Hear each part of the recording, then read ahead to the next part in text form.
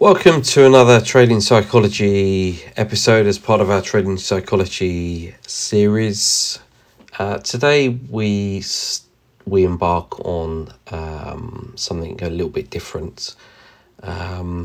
Today we start with exploring trading psychology rules, and as part of episode 1.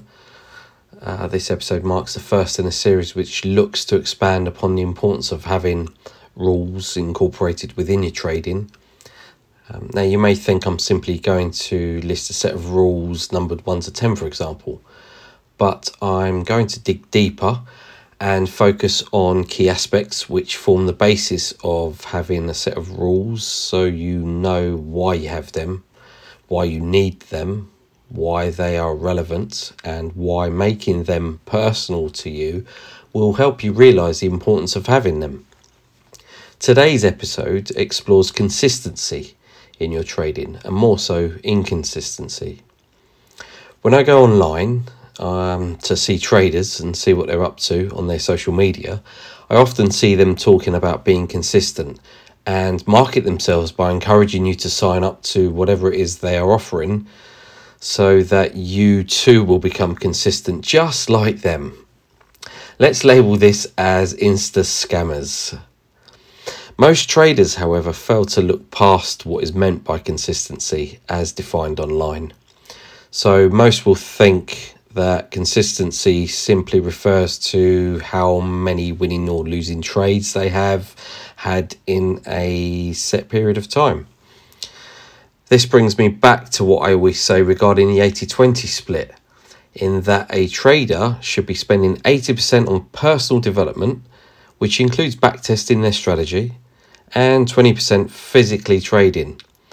Unfortunately, as is often the case, traders tend to have this the other way round and spend far little time on improving their process and far too much time over trading. Therefore, the consistency, or rather the inconsistency, which I want to cover in today's episode, is when we don't follow our trading process. In other words, we become inconsistent in our trading preparation. Drilling down further, we need to consider how consistent we are being in our lot sizing and risk management every time we take a trade, as this threatens any possible edge we may have in the markets. Another consideration is how we plan our day. For example, do we have a daily routine? Drill down further once again. Do we have the same process? Do we apply the same process and approach to every trade that we take? By keeping a detailed trade journal, a trader can catch any inconsistencies early before it sabotages their trading and their mindset. Being able to anticipate risk is key. As part of your rules as a trader, you need to be planning for what-if scenarios each time you're in a trade. Even if you're trading well, becoming comfortable and complacent can be the undoing of you. Always hearing about how well a trader has done for several months before it all started to go wrong. So one rule should state a requirement for a daily checklist before taking a trade. This contingency planning will help to prepare a trader mentally and emotionally. It's important to make it personal to you, as you are the one who is going to have to stick to these rules. So, what causes us to become inconsistent? Well, here are 3 possibilities. Number 1, the market has changed. For example, markets become less volatile, meaning we are trading more frequently to make money, since each trade is yielding less. That overtrading could quite easily lead to poor results. Number 2, our state has changed. As highlighted previously, a trader who is overconfident and overeager after a winning period could see them suddenly start to lose consistency. This could result in becoming frustrated or fearful. The state change into fight or flight mode causes us to act in a relative reactive and unplanned fashion. So, during which we trade as much to manage our states as to optimize our profitability. Now, if we find that critical portions of our planning have been overlooked in the heat of battle, then one rule could be to work on staying calm, focused and mindful in real time.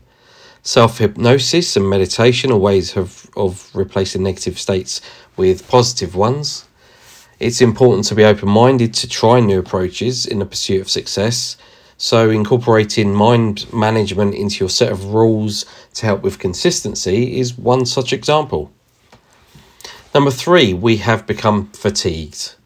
Now, fatigue is a special kind of state change as it relates to energy level more than emotionality.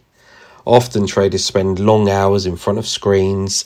This can lead to short-term burnout. In such a situation, we need to renew ourselves, typically by getting away from it all and entering a different state that is stimulating and renewing.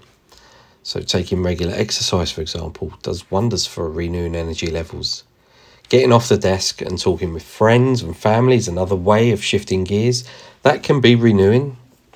Quality sleep at night is also very important, as a lack of restorative sleep can lead to diminished concentration, which can in turn lead to inconsistent trading. And the positive impact of healthy eating also deserves a mention. So in summary, in short, look to build positive, stimulating activities into non-trading time. Look also at which rules are going to help you focus on your consistency as a trader.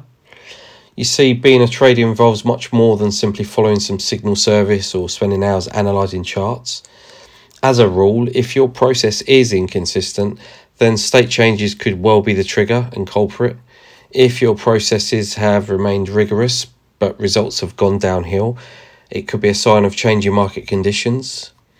Inconsistency in trading generally means you have fruitful work to do, mostly on your self-development.